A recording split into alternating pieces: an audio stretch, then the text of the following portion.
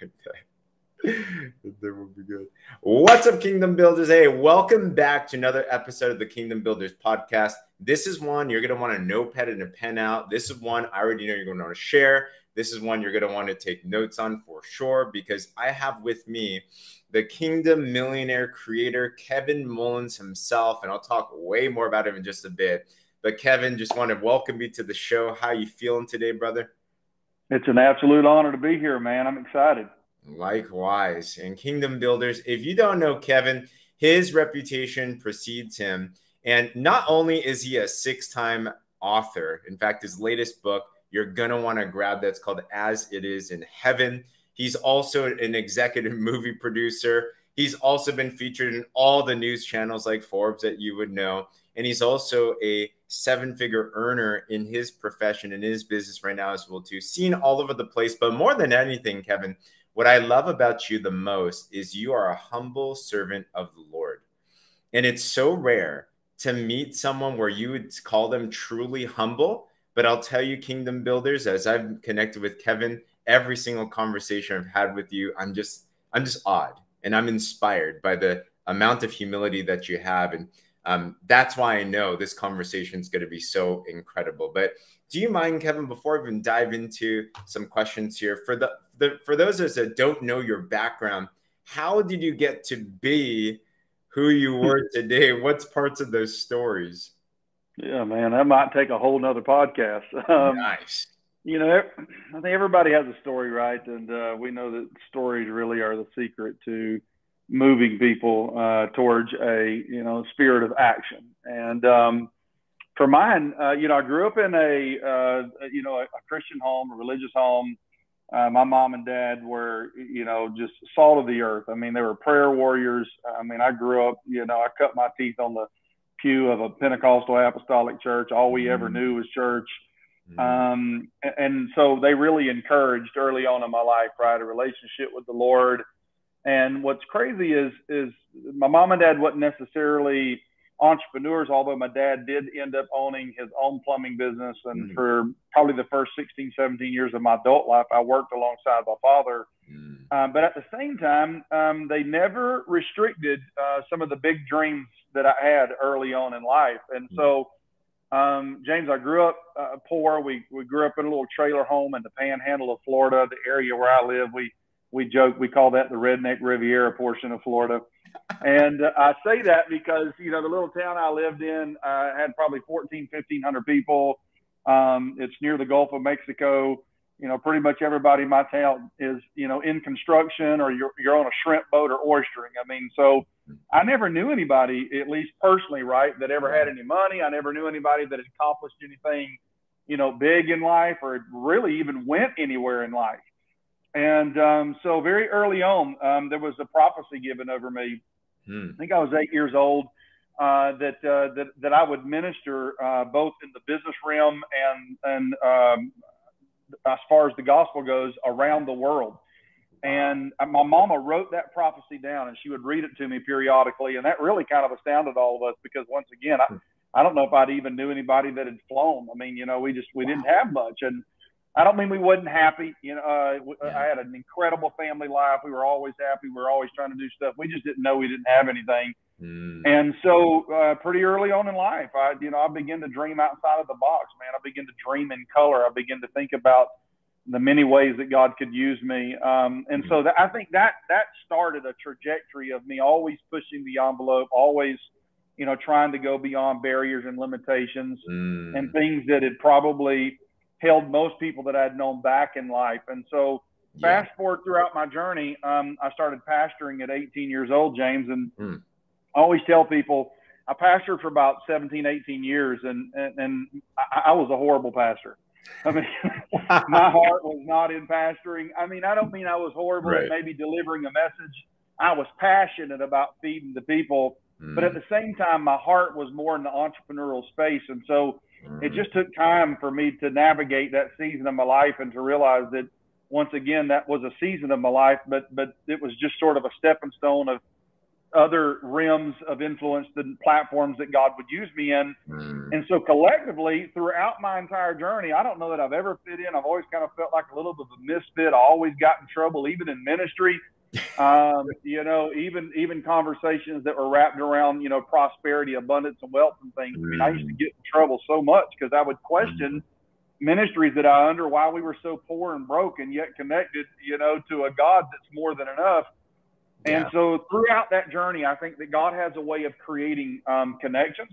I believe we live life at the level of our partnerships. And I think that probably was the biggest thing for me, is that although I might have been sheltered in many ways coming up, I think when the Lord began to place people in my life that could help unlock some of those things, some of that potential in me, I think that really gave me permission to release on a larger scale some of the things that God could do. So whether that was writing a book, executive producing movies, you know, building teams of people around the world, that all started early on in life. But until I found some good mentorship in my life that could, you know, activate purpose inside of me, I was always at a place of struggle. And so that's really me, man. Just a kid from a small town in rural panhandle of Florida that dreamed bigger than most people and probably failed more than most people. And ultimately it landed where we are today.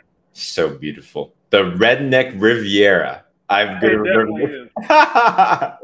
You covered so many places there, Kevin. And when you're speaking, I think about Joseph. I think about when he had his dream when he was young, and you know, he went through his whole journey, of course, and he ended up being second in command in Egypt. And that's when I hear your story, that's what I hear. You talked about dreams. And it's one of the biggest things that God's given us this ability to have. And I truly believe it's one of the least used things properly as well, too. Can you talk to how to dream? Like, how do you dream a God-sized dream? How do we take off these limiters that we put on? Right.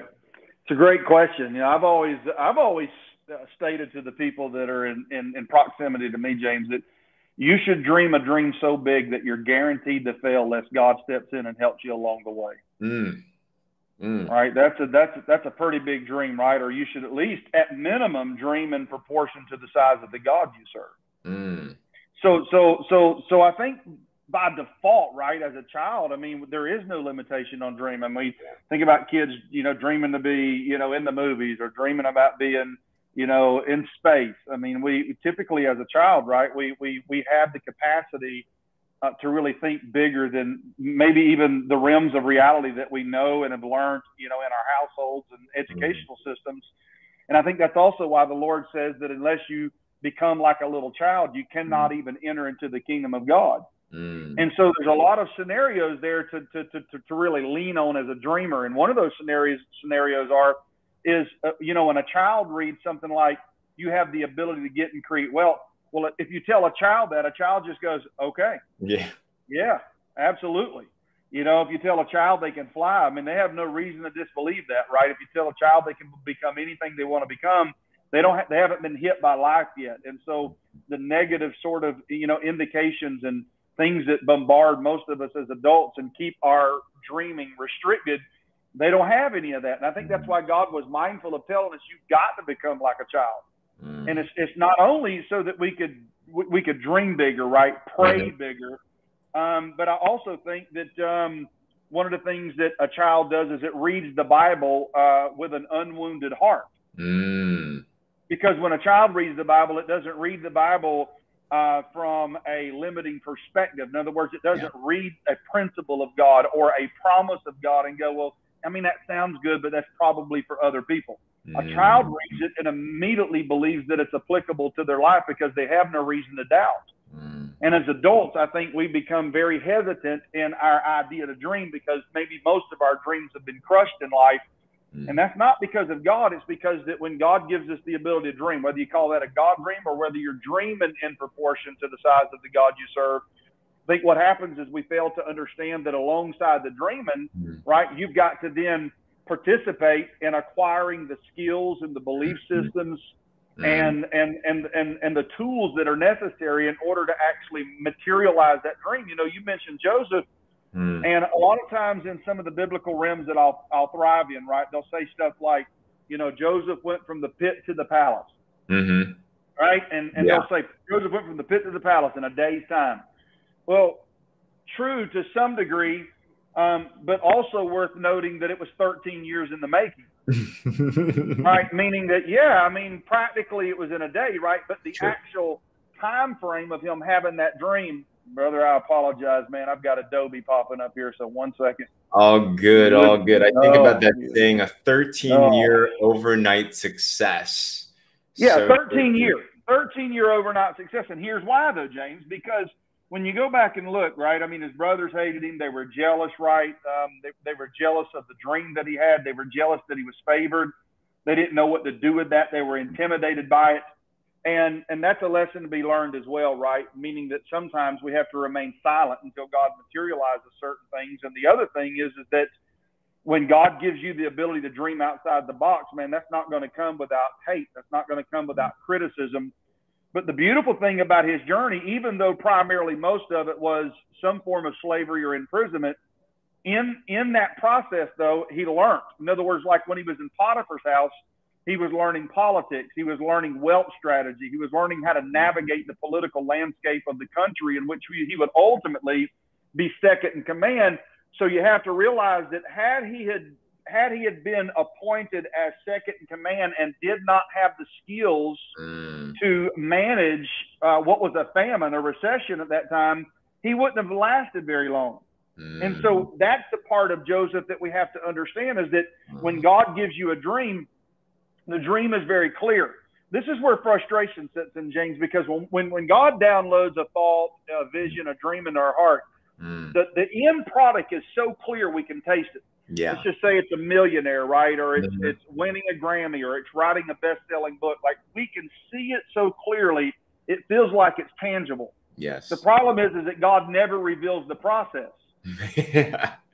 Never reveals the process. He doesn't give you the how-tos. He doesn't give you the step-by-step. And so this is that middle mile that sometimes as entrepreneurs, we call it the middle mile, right? Wow. It's in the middle between the beginning and the end. That's where frustration sets in. And that's the beautiful part about Joseph, because not one time is it ever recorded that Joseph ever whined or complained. That's true.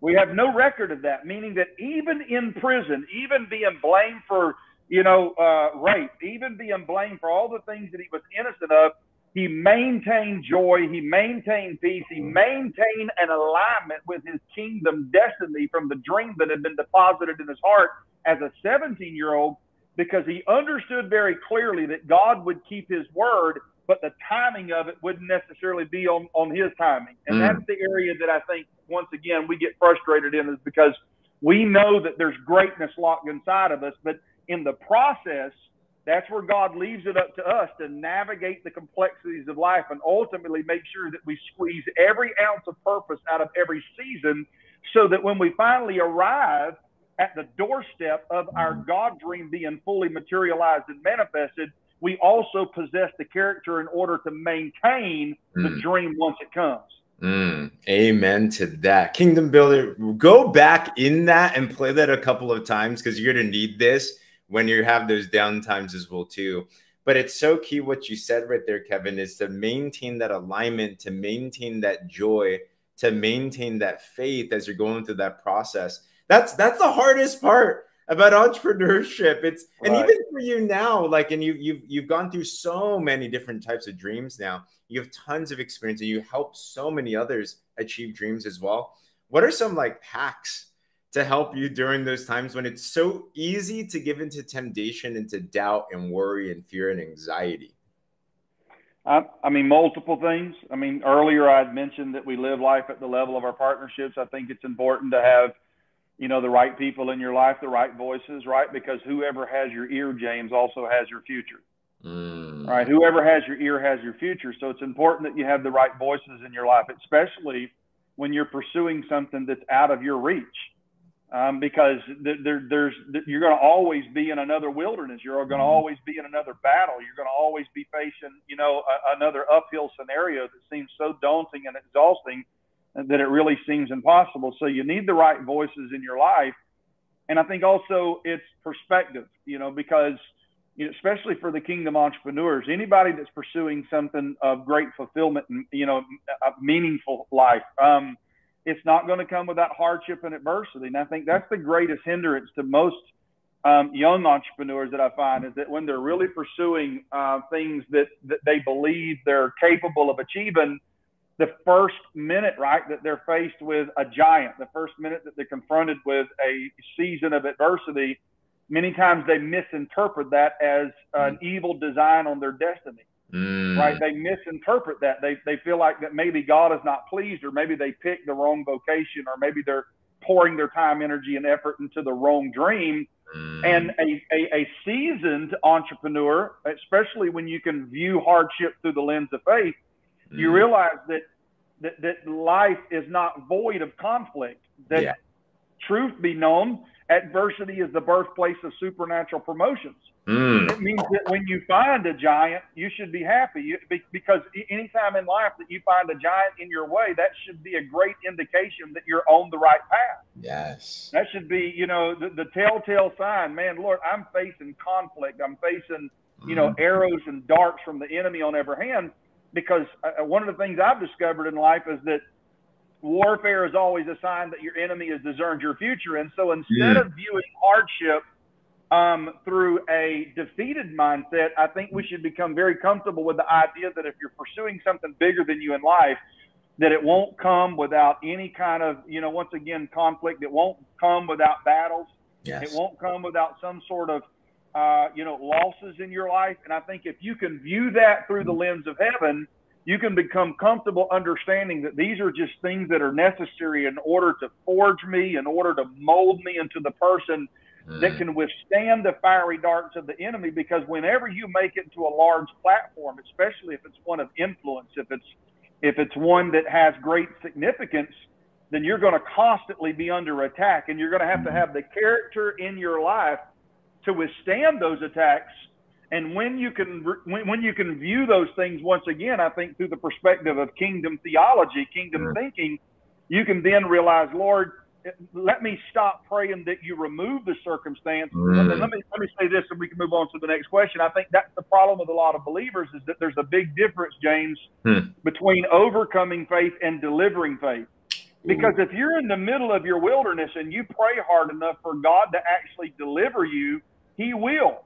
But if you exit that wilderness before it has worked its course in your life, you will not get the reward that's at the end of it. And that's the difference between delivering faith and overcoming faith, because overcoming faith is the type of person that realizes what David did, which is that, Lord, don't remove Goliath, but I realize that Goliath is the pathway to me being the king. Yes. Right? The reward was him sitting on the throne, but the only way to get there was Goliath. And so in our life, we need to make sure that we maintain an overcoming faith, which means we're not seeking to avoid conflict, but we realize, Lord, if my very existence says that there's a problem on earth that I've been assigned to solve. And so when we start facing, once again, these seasons of darkness where it would be easy to tuck our tails and run, there's something inside of you that realizes, okay, there's a giant here, there's a mountain here, there's something that's in my path to test me on how bad I want to once again materialize this God dream. Because before God can trust you with something that's bigger than you, He has to test your character in the wilderness to see if you're the type of person that can handle what it is that you're praying for. Amen and amen. I just got the picture of David right in front of Goliath talking about, and there's a difference of confidence and Godfidence, because to have the type of confidence that you're talking about here, to be, it almost seems crazy. You start to look like a maniac almost in front of other people, because they're like, you should be scared. And right. David should have been scared, but he remembered whose his was. And we should remember that as well too, that it's a God of the living host. It's a God of the Lord of Lords, the King of Kings that we have. And I just thank you for sharing that, Kevin. We need to talk about too, the kingdom principles of wealth generation that you are so well versed in. And this, I find, is one of the most controversial places in Christianity, in the world. There is now a lot of new age philosophy in this world that has part truth in it. Right. There's also a lot of Christian old churchianity, some people call it, religious dogmas that hold people back.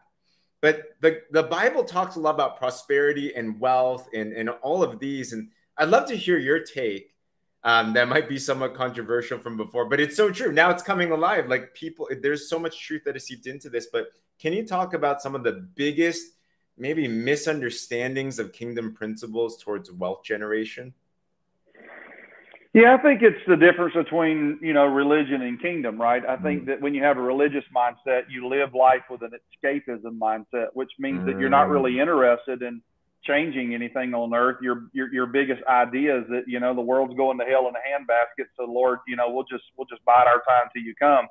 Kingdom mindset realizes your will be done on earth as it is in heaven. And so you realize that your responsibility as an ambassador of heaven is to extend the culture of heaven on earth. And in order to do that, right, you've got to ascend some of these cultural mountains, whether we're talking politics, whether we're talking education, whether we're talking, banking and commerce.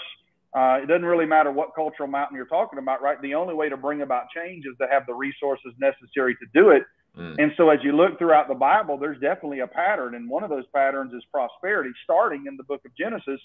The very first conversation that God ever had with man was a prosperity conversation. Now, it's because he says, be blessed. And then he says, go multiply, be fruitful and multiply. And yeah, you could preach that as a procreation message. Sure. Right. But at the same time, it's also a prosperity conversation, because in Genesis 9, he goes on to talk about the exact same thing. Which, matter of fact, in Genesis 9, he says, let me tell you why you're here. You're here to live bountifully on earth, luxurious, to bear fruit. Like there's a constant approach to the very first conversations that God has with man, and it's a prosperity conversation. So our very first mandate is even to be fruitful and multiply, which means everything placed in your care must be managed, but it also must be properly multiplied. That's good stewardship. So then when we look through the entire Bible, not only do we see an overwhelming thing that, here's what's crazy to me. Not one promise in the Bible, right? When we start talking about kingdom decrees, kingdom instructions, kingdom laws and commands, not one kingdom instruction in the Bible has poverty attached to it as a reward. Oh, not one. But the opposite is true. Every single principle that is obeyed, I don't care what principle we're talking about, whether it's the principle of tithing, whether it's the principle of multiplication, whether it's the principle of just obeying God and meditating on his word, the outcome was always success. The outcome was always prosperity. The outcome was always abundance. Every single outcome had something to do with a more than enough extravagant outpouring of God's favor upon our life. Right. So, and then when we even fast forward to the New Testament, it's crazy, right? Because Jesus mentioned money or some variation of money and finance 2,000 times, but he only talked about prayer and faith 500 times. Wow. So it's a glaring difference in how much he talked about money. So it obviously was very important, to the point that even in his own ministry, the Bible says that he had a money box. Now, listen, we can talk about Jesus being poor and to her blue in face, and that's a misinterpretation really of the word. But at the same time, you don't have a money box if you're poor. And secondly, you don't recruit a treasurer as one of your 12 disciples if you're poor. Like, you don't need a treasurer if all you got $10. Right? The very purpose of a treasurer, yeah, we know the story of Judas, but nonetheless, someone was recruited to own, his only job was to make sure that he watched over the money. So even when we look to the campaign ministry of Jesus, it took resources in order for that to actually happen. And so most believers that I meet, James, they already know that he come that we may have life and have life more abundantly, right? They're comfortable quoting stuff like, above all things, I would that you would prosper even as your soul prospers. Or that the blessings of the Lord maketh one rich. Right? It didn't say that the blessings of the Lord makes one poor. Right? The blessings of the Lord makes one rich, and then he adds no sorrow to it, which is godly wealth. Right? So, or that he's given us the ability to get and create wealth. And then as you read through the principles, and we don't have time today, but I mean, there's literally hundreds of principles that you could go read, including more familiar ones like Deuteronomy 28. And every time you go read that, right, when you obey those, right, when you obey those instructions, the reward is always, once again, it's always on top, not on bottom, first, not last. It's always participating in the commonwealth of the kingdom. So it's strange to me that believers would struggle with this concept so much when the very fact is that if you're connected to God, you're connected to someone that has no limitations. Obviously, the economy of the kingdom never suffers a recession. Yeah. Right. So if you're standing under an open heaven, then the problem is not God, nor is the problem prosperity. The problem is our capacity. And that's a whole different conversation, James, but this is the problem with most believers, right? Because if you're standing under an open heaven and you come to God and all you have is a coffee cup, well, guess how much you're going to receive? That's your capacity. You're standing before literally the water spout of heaven and the river of God's abundance, and you're saying, Lord, fill this coffee cup. And God's like, well, that's not hard. I mean, here you go. Right? But someone that has a prosperity mentality as it relates to advancing the kingdom of God, man, they're probably backing up dump trucks back there, swimming pools. I mean, they're bringing everything, right? Because they understand that God's not intimidated by the size of our dream. God's not intimidated by our request. Quite honestly, the opposite would be true, which means that if you're connected to your Father and you're a son and daughter of the Father, then we should approach him boldly, realizing that you cannot make a request that would intimidate God. And so I think it's less on whether people are comfortable quoting the scriptures that apply to prosperity and kingdom abundance, and more about making sure that our heart is in alignment with the things that we're praying. Because if you're saying you believe God can bless you, but your lifestyle and your management skills and things of that nature is opposite, then it's going to be very difficult for it to ever show up. So you could pray for it, right? But if you're not the type of person that's ready to handle it, manage it, multiply it, in other words, why would God give you $100 or give you $1 million? Yeah. So you can pray for $1 million, but if you won't manage the 100 that you have, God's not giving you $1 million, and that'll have anything to do with God. And so here's something I'll leave you with, and we could talk about this in depth because it's probably my favorite subject to actually teach and preach on. But oftentimes when I find people that are struggling on whether or not God wants them rich, like most believers are scared to even say that. Like they're so bogged down with religion, with some form of religious bad teaching, that they're afraid to even say, God, I want to be rich.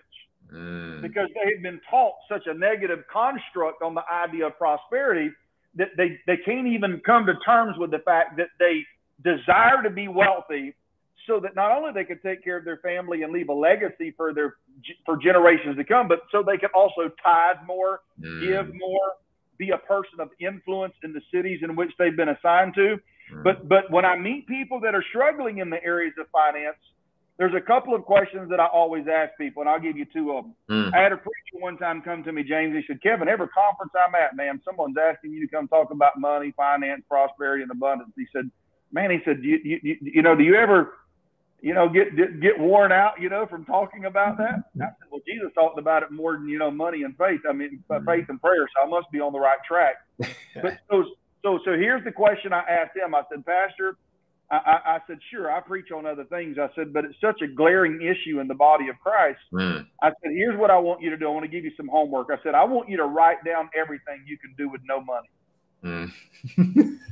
Now, look, I know you can, right? I mean, that's a facetious question. I mean, but at the same time, it's a question to make a statement, because there are obviously things you can do without money. But at the end of the day, that list is going to be very short. You can't build a Christian college. You can't own the local bank. You can't own the local theater. You can't start business enterprises for believers.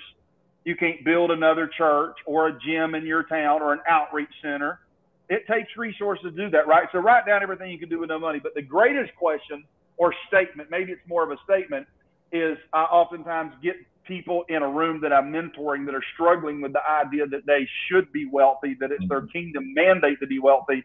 And I'll get them to basically recite this. I'll say, if money were evil, Satan would have doubled your income a long time ago.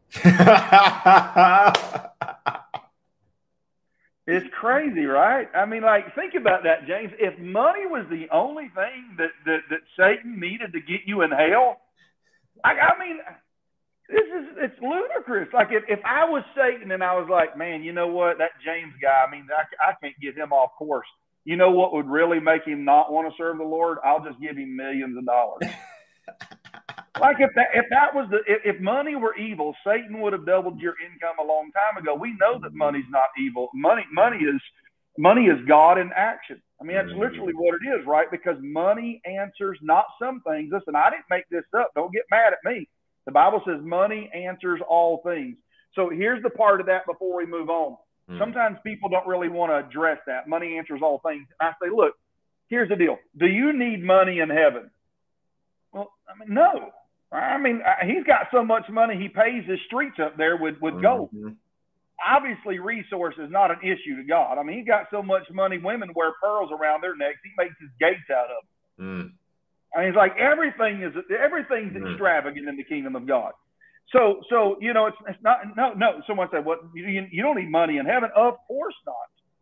But the scripture says money answers all things. So let me ask you a question, James. I mean, is a home a thing? Yes. Yeah. Is a car a thing? Yes. Is scholarships a thing? Right. I mean, is food a thing? Yes. Is vacation a thing? Absolutely. Right. So the things, in other words, the reason that we need to be students of wealth is because here on earth, in our time on earth, money is for things which, and by the way, I mean, God's not intimidated because you want two homes. I mean, that's not intimidating God. I mean, all of our biblical heroes were so wealthy, it was ridiculous. Solomon was so wealthy that he had so much money in his economy. The Bible says that silver and gold laid on the streets like stones. Wow. That's how much money he had. It was as common as stones laying on the ground. Wow. So we understand God wants us to prosper, but when you put money in the hands of born-again believers, guess what? You can make different movies. Think about this Jesus Revolution that just come out, taking the world by storm. You know what it takes to put together a great production? I mean, a lot of Christian films are made with next to no money, right? But when you have the resources in place to hire someone at the caliber of a Kelsey Grammer, you have someone to hire a better writing staff, a better directing staff, that takes millions and millions and millions of dollars to do. And then that's not to count the marketing strategies and stuff, right? So when you want to have better content so that our youth and so that our world can experience God in every element that we're thriving in, it takes revenue to do that, and that is a thing. So money answers all things. And so it's just important that we understand that if you're connected to God, you're connected to an open heaven, and if you choose not to participate in the commonwealth of the kingdom, then that's just you through a level of unbelief saying, well, those scriptures are in there, but I really don't believe them. So doubt actually cancels the harvest of God. But obedience to a kingdom instruction positions you to actually receive the full reward of whatever principle that you're obeying. Amen. My gosh. Kevin, this has been astounding. I got to ask another question as we close off as well, to respect you and your time so much. But okay, you're an entry-level entrepreneur. You build sales teams all over the world, entrepreneurs all over the world. You have someone coming in and they're like, all right, what goal should I set? What money goal should I set? I think common knowledge says set a small goal and kind of work from there. But how do you set a money goal when you're building a business from scratch? How do you go about that? Yeah, I think sometimes that's where questions come in, right? I think that questions are the secret to answers. I think sometimes when you're mentoring people, the worst you can do, right, is not dig into their life to figure out what it is that they actually need. And so I always like to start where they are. You know, James, if someone comes in to say my business organization, and I start trying to set some goals to really stretch them, get them out of their comfort zone, get them to believe bigger, and to identify some things that seem a little bit out of reach, the first thing I do is just figure out what they want. And I'll tell you a way that I do that. Because I'll listen to them and they'll say, well, here's what I owe on the house. Here's my credit card debt, right? And let's just say everything together is $100,000. I'll say, well, here's a path, a blueprint, if you will, to go create $100,000. And you can do that in 2 years, or you could do that in 90 days. And the only difference in that equation is you. All right. We can speed up the process. All right. We can hustle a little harder, put in a few more hours, and we can shorten and condense this space and get you there much quicker if you want to, right? Or you can just take as long as you want, and you may or may not get there. But up front, many times what I like to do is I like to listen to people, and this is a common mistake I made for a long time before I learned this, and I wish someone would have taught me this in high school. I definitely wish someone would have taught me this as a young adult. But all of us, James, are really kind of taught to dream or to conduct life the same way. right? The pattern that most of us, if not all of us, is taught is based on a system that ultimately has you working for someone else, which means somebody else determines what you're worth based on what they're willing to pay you. And whether we admit it or not, it means that our boss or our CEO or whoever's controlling your weekly pay ultimately also controls where you live, the types of cars you drive, where your kids go to school, if you go on vacation, and how long you can stay on vacation. That's all controlled by someone that you work for. So typically we're all taught the same thing, which is, go to school, graduate high school, go to college. That's not for everybody, but it's typically taught right across the board. Then go to college, and with college, you get a skill and a particular level of education. Then you go get a job. Or if you're more like me and you're more of a trades person, right? You hate school, but you graduate and you immediately go into the workforce, and then you're taught this kind of same thing there. You just sort of work and hope to climb up the ladder and just make more money yearly. Yeah. Which is also you begging somebody for a raise for the type of work you're doing. So here's how that works out, James. You go to school, then maybe you go to college, and you're in debt there for the most part. Then you go get a job. With that job, you make money. So here's the crazy thing. Here's that word again that I used earlier. When you have money, you buy what? Things. Right? You buy things. So you're married, you're buying things. You've got a little small home. Maybe you're renting. You got a little small home. You got, whatever car you can afford. You have things. The thing that happens is that when you're first married, though, you have different dreams. Your dream is probably I remember I first got married, the redneck would come out in here a little bit. And my wife was like, I'm going to drive a Mercedes. And I'm like, I'm going to have a, Bigfoot Tonka truck. Let's go. We have mud trucks where I live. I'm like, man, I'm going to have a big old jacked up, 4-wheel drive. And, we're going to have a house down on the river. I mean, I live near a lot of rivers. It's like I knew the river I was going to live on. But then life smacks you in the face and you're 5 years in marriage, right? And you're still eating potted meat. You're like, life is hard. Life is tough. But when you start making a little bit more money, right?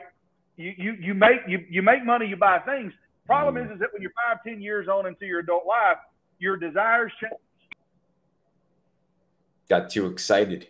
Yeah, man, boy, I got to shouting there for a second. And by default, right, you start dreaming a little bit bigger. And you're like, man, I'd like to have that boat. I've always wanted that boat. I'd like to have the boat. And the wife's like, well, I'd like to have a little bigger home, or maybe I'd like to have one more kid, 2 more kids, right? It takes money to do that. So we start stretching, right? And then what are your options? Your options are like, well, maybe I should go back to school. I should go get another degree, or maybe I should acquire another skill. And then it gets you an extra $5,000, maybe $10,000 a year or whatever. And you repeat that process. So I always teach people that I'm mentoring, what if we reverse the process, James? What if we just reverse it? What if I just told you, how about take the lid off of your dreaming, because it doesn't cost you anything to dream big. What if just starting today, you just told me all the things you want in life? And once again, we're not saying things necessarily make you happy, right? It's not that money can buy happiness, but being poor won't make you happy either, right? So it's just a state of mind. Somebody say, well, I always tell people, money doesn't change who you are, right? Money just reveals what's in your heart. And the example I always use is if you're a drunk and you win the lottery, right, you're not going to change. You just drink better alcohol. That's not right? But if you're a tither and a giver and you start making millions of dollars, well, that won't change either. You'll just start giving at a higher level because money just reveals the personality of you. It reveals what's in your heart. So I always tell people, what if we just took the lid off your dreaming? How about you go back home, do some research, sit down with your wife and kids, and why don't you just put on your vision board or write down all of the things you would really want? You're like, well, man, me and my wife would really love a home in, Cabo, Mexico for our beach home. And we would also like one, in Vancouver or one in New York or wherever, right? Your favorite place, a ranch in Wyoming. I don't care, right? Okay, great. Here's the car I really want. Here's how much money in, my mutual account or whatever, my marketing account I'd really like to have. Here's how much money in liquid cash I'd like to have. Here's all the things I would like to do or to build. You just take the lid off of it. Doesn't cost you anything to put it down. So if someone would have taught me this earlier in life, right, I'd have been like, well, a private jet to fly around the world so that I can get there and back on my time. Here's the vehicle I would want. Here's the revenue I would like to have to help the ministries that I'm connected to, also help my family, leave generational wealth. So if you went and did all that, and then you came to me, James, and said, Kevin, I did it all, did all my homework, and here's what I figured out. I'm going to need $10 million to really live the life of my dreams. I go, man, 10 million, 50 million, whatever it is, right? I'm like, that's a lot of money. I'll go, so let me ask you this. Is that doable at what you currently do in life? And the answer is always no. Yeah. The answer is always no. It's like, no, man, I'll be good if I ever retire, right? And I'll go, okay, so you already know what you're doing doesn't work. I'll say the crazy thing is that this is a doable goal, but then the next question is also important, which is, what are some of the things in the marketplace that I could spend occupying my time in that could ultimately render the type of income that I need in order to live life on my terms? Now, for one, that might be real estate. For another, it could be trading stock. For me, it's network marketing, right? In other words, it could be many different things. But that's what I try to do, James, is I try to find out what their needs are, and then I try to stretch them and say, what if you could just think for a moment the life that you would really like to have without any financial restraint? What would it look like? And whether it's $1 million, $10 million, or $100 million, then I get to utilize that and circle back around and say, do you know a platform that can create that type of revenue? And generally they don't. But if I do know one that can, I get them to understand I have something that can help fulfill the financial goals you have. And here's what's required to get there. And we can even condense the process by learning some skills, by taking some necessary actions in order to get there. And so I think it's just important that when you're sitting down with a new person that, yeah, maybe you don't want to scare them slap to death with some dream that's so crazy, right, that it's impossible. But I think you have to do that up front to get them to understand how big life can be if you're committed to the actual dream that you say you're dreaming, but then you back down from that dream and you start small with some daily or weekly, once again, applicable things to make sure that they're carving away on a consistent basis, creating that compound effect that they can realize that I have a chance. I have a fighting chance to create the life I want. If I start now doing some things different, then I'm in control of my financial destiny. And so I get them to dream big. I bring that back to some daily or even weekly goals. And then as they start hanging around me, James, in other words, right, you can't hang around heroes and be a zero. Then you start hanging around people that think bigger than you, all of a sudden it starts activating something inside of you that once again was that childlike faith that you've lost touch with. And for the first time in life, you can see them fighting for something that's bigger than them because they can see very clearly that it's tangible, that it's something that they can truly materialize if they have the right vehicle, the right mindset, and they'll put in the work. So well said. Kingdom builder. I hope you take this assignment seriously. The way I'm taking notes is imagine Kevin is coaching you directly. Are you willing to take the lid off of your dreams? And are you getting around heroes? Follow Kevin in everything that he does. He has a ton of books. I started reading one of yours already. I'm just like, oh my gosh, this is already so good. I can't wait to get through all of them. Go to Kevin's website, follow him on his Instagram. Kevin, is there anywhere else that's a good place for people to follow and reach you? Or are those the best places there? Man, I tell you, I'm horrible at social media, James. My entertainment team begged me for 2 years to start an Instagram account. It took forever. So I do try to post daily. But, yeah, Instagram, it's at the initials of my business, which is CTV LLC. And you can go to Kevin Mullens, Mullens spelled with an E, kevinmullens.com, and you can see the books there. And matter of fact, my very first book, which is designed to actually crush the poverty mentality and was a bestseller on Amazon. It's called More Than Enough. They can actually download that PDF format for free. Wow. So it's a very good tool to start with you and your team and your group and just start diving into some of the principles that are necessary in order to really live in a life without limitations. Yes. Thank you so much, Kevin. I just want to honor you for the work that you do. I know you're running in a line that is at first and early on in your career was controversial and still to this day is controversial as well too. But it's important because you're running the line with truth. And that's why I like, even as I'm reading through your book, it's loaded with scripture.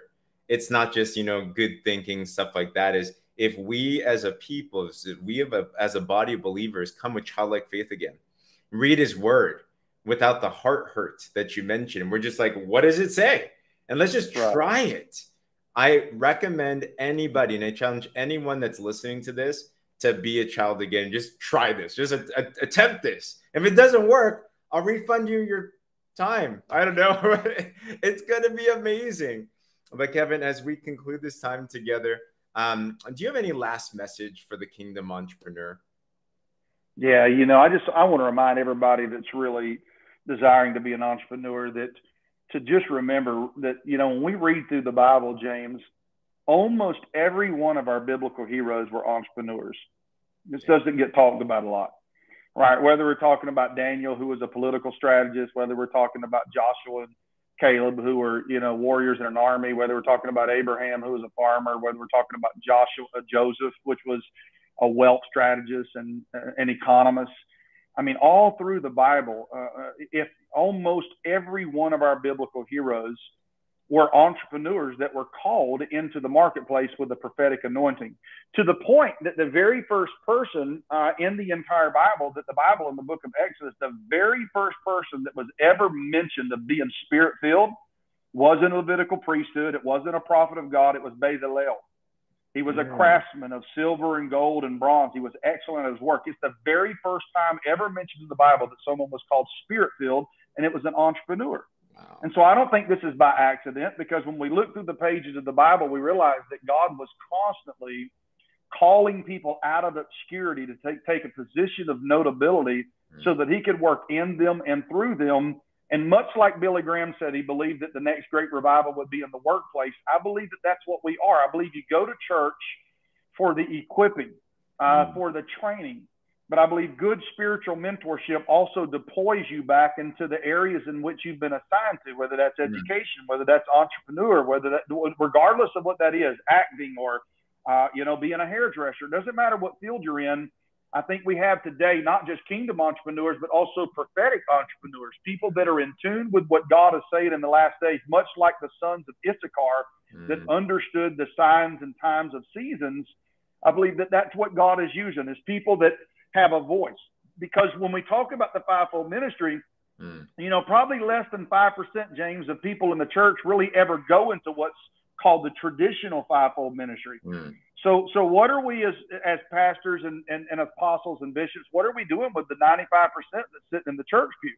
Right? We don't want to just preach to them. We want to make sure that we give them the life skills and the training and the teaching and the coaching that is necessary to go back into their arenas of influence and to become the highest version of themselves in the eyes of God that can serve the mission of the kingdom with their sphere of influence. And so just continue to dive deep into the word, realize that every principle and instruction of God is there and designed specifically for you to be successful in life, and to not just have good success, but to have godly success. To have success that can be maintained, to have a success where you also have significance attached to it, where people see value in what it is that you're offering. And I believe that if you'll do that, God will favor your life. And when God favors you, that means that God is endorsing you. And when God endorses you, that means that you've got an unfair advantage. You've got no competition for the sphere of influence in which you're operating in. And so I want you to go back and prepare your bank account, prepare your social media, prepare your home. I believe God's getting ready to move you into a new dimension of authority, dominion, a new dimension of prosperity, because he can trust you to not only build things for yourself, but also that we can set aside some parts of the revenue that we've been earning to be a blessing to others, so that God can look down through the earth and see a group of people that's living in a perpetual state of generosity to best represent the culture of heaven.